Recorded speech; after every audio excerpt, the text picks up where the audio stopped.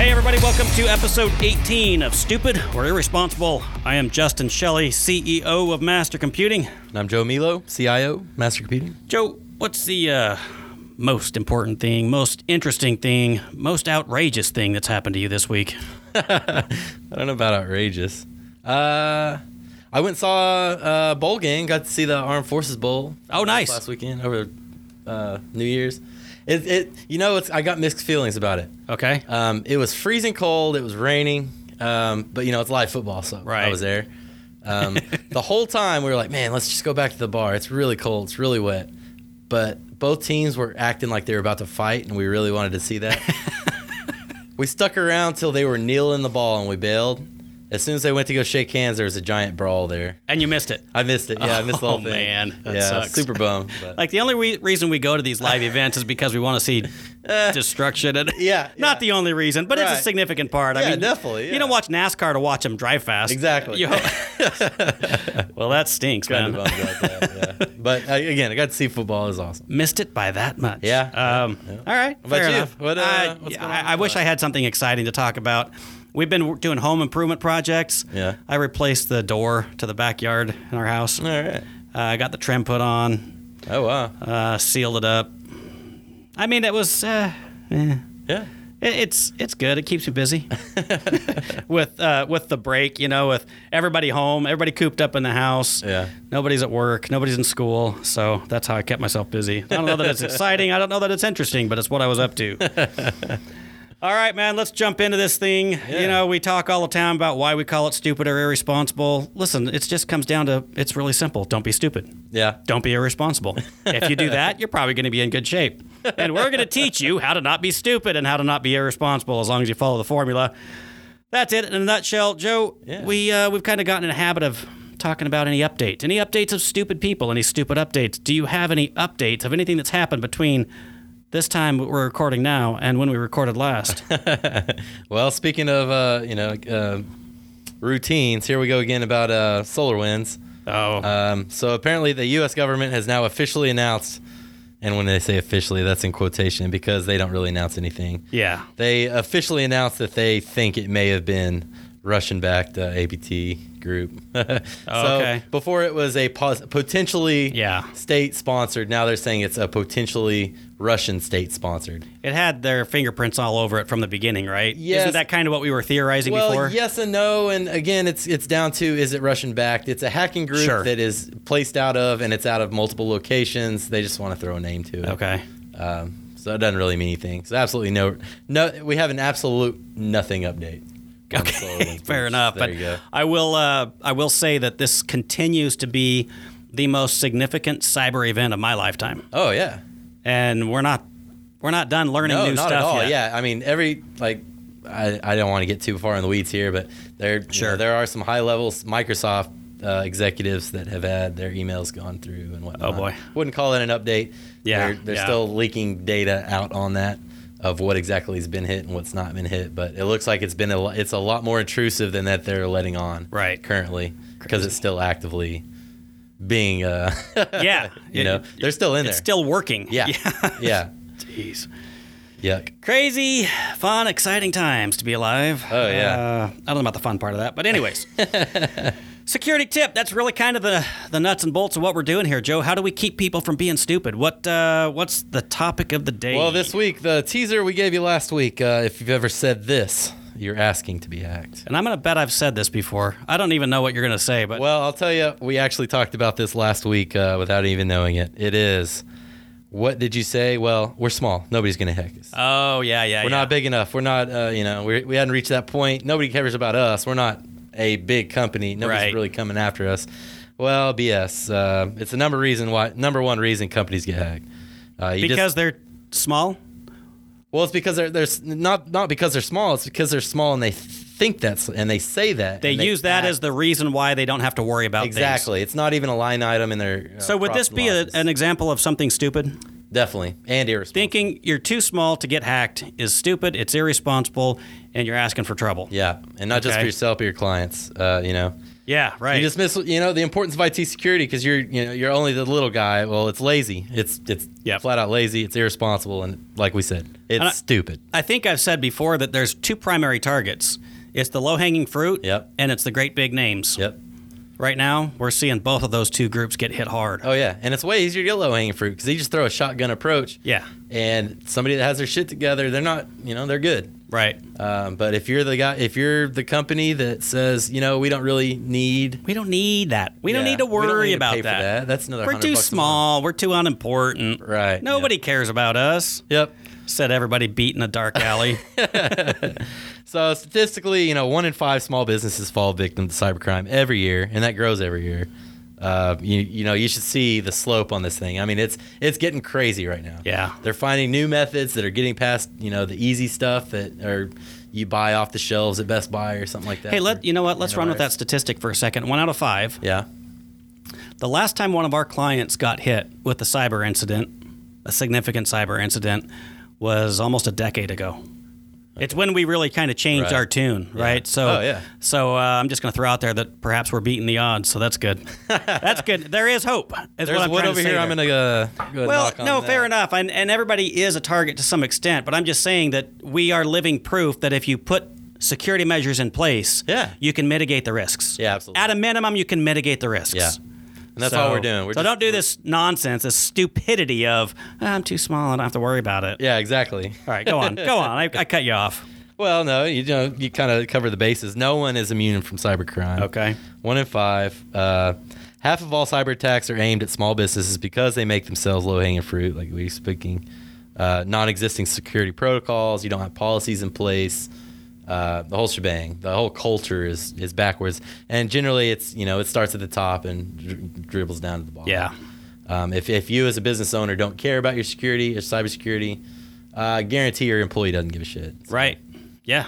They learn, right? They watch. Exactly. Yep. Yeah. If your owner is working, if your thing is to get this done and only this thing, that's what the employees focus on. They don't really care about.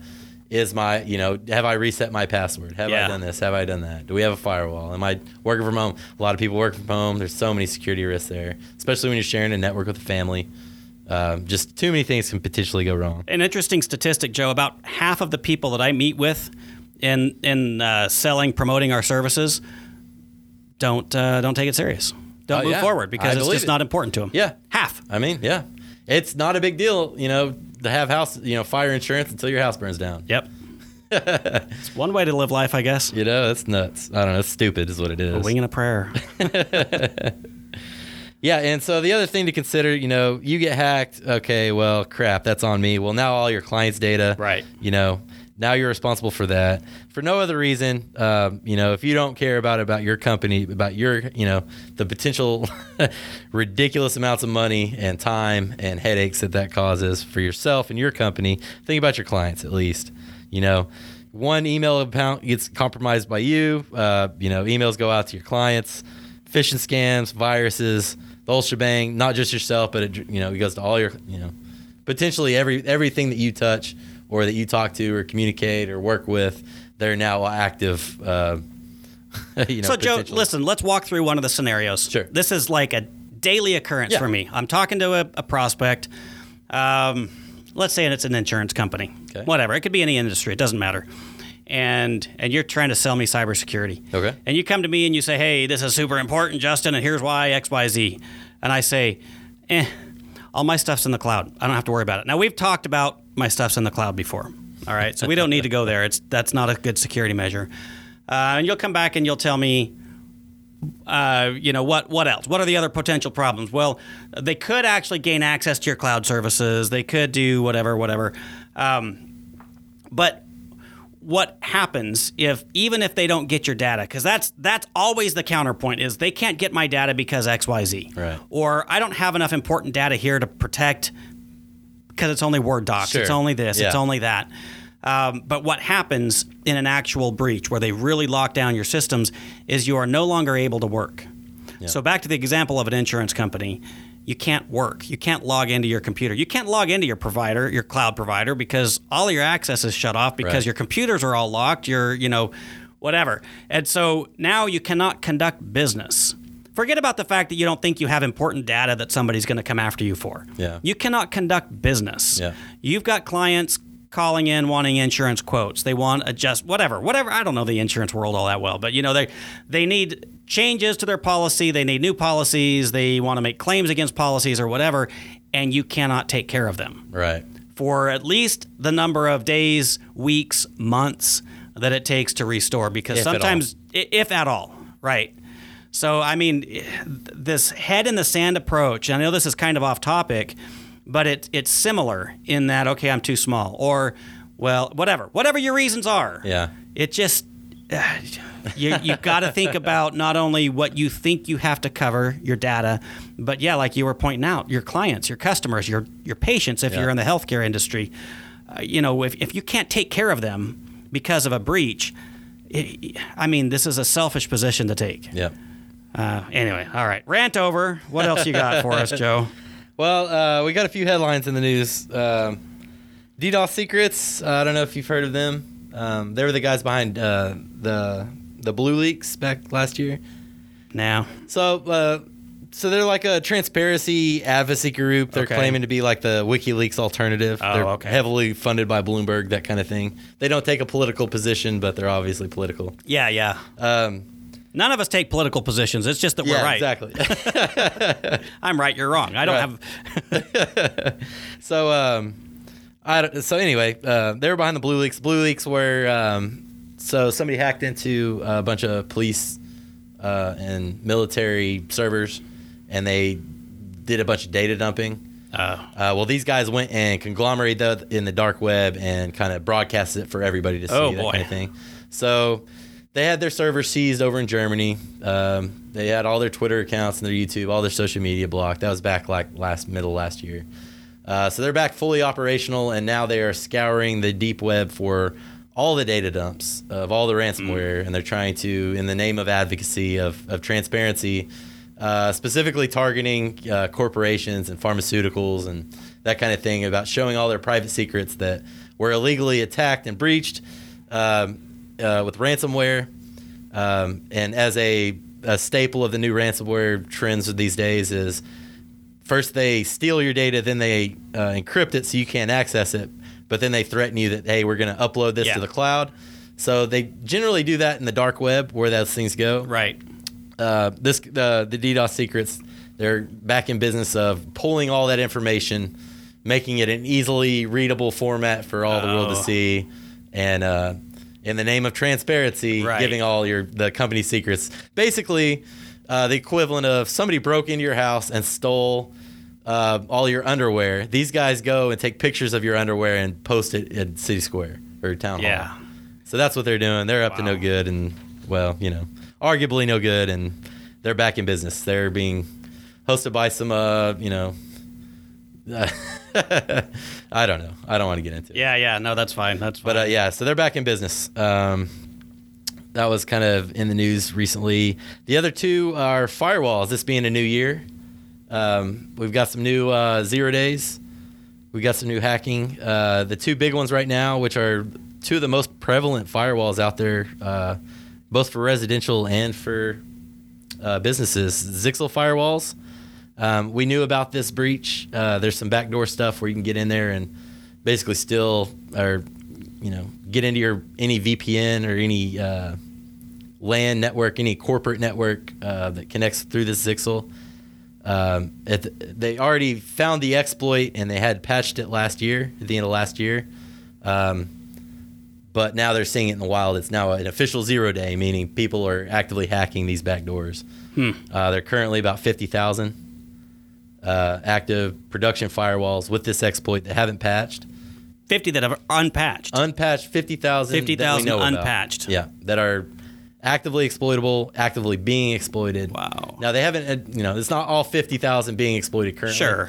But they're the potential to. Yeah. And it's that easy. I mean, it is super duper easy. Now, tell me, Zixel. This is a name that I became familiar with about 10 years ago. I tried a couple of their products. I thought it was garbage, honestly. And you're telling me they're one of the more popular brands. This is not a brand I've seen in the last week, I've patched 5 of them. Really? From people that not our clients, but other because we don't use them. No, yeah, we don't. Nothing Or really most of our against them. clients I tried a couple of their products early on, and they seemed consumer grade Yeah. to me. I mean, is that true? Are they garbage? Or are they really a good company? I mean, it's the same. It's decent. They're decent. Is it? Okay. It depends on what you go. I mean, it's like any product. You know, Yeah. you can go to the Sky and spend $1 million. They've got the enterprise versions. They do. See, I didn't the know that. more prevalent are the residential small business Soho Yeah. routers.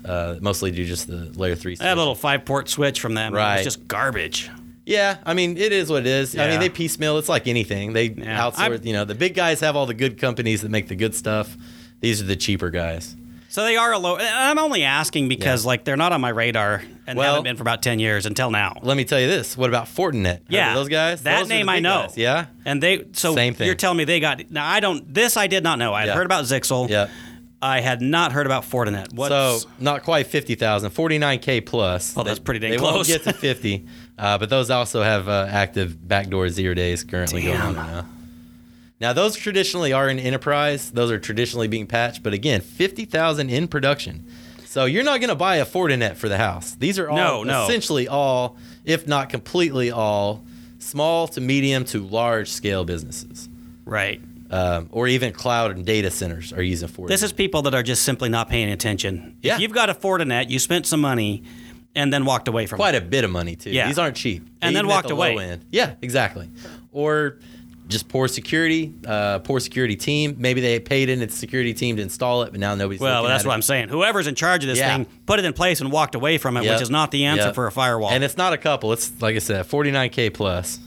Wow. Tons of Joe, them. that's stupid. It's stupid. This It is like the stupidest of all the things we've talked Yeah. about. To spend money on a company like Fortinet and Yeah. then not patch it, not update, Yeah. not be monitoring that thing.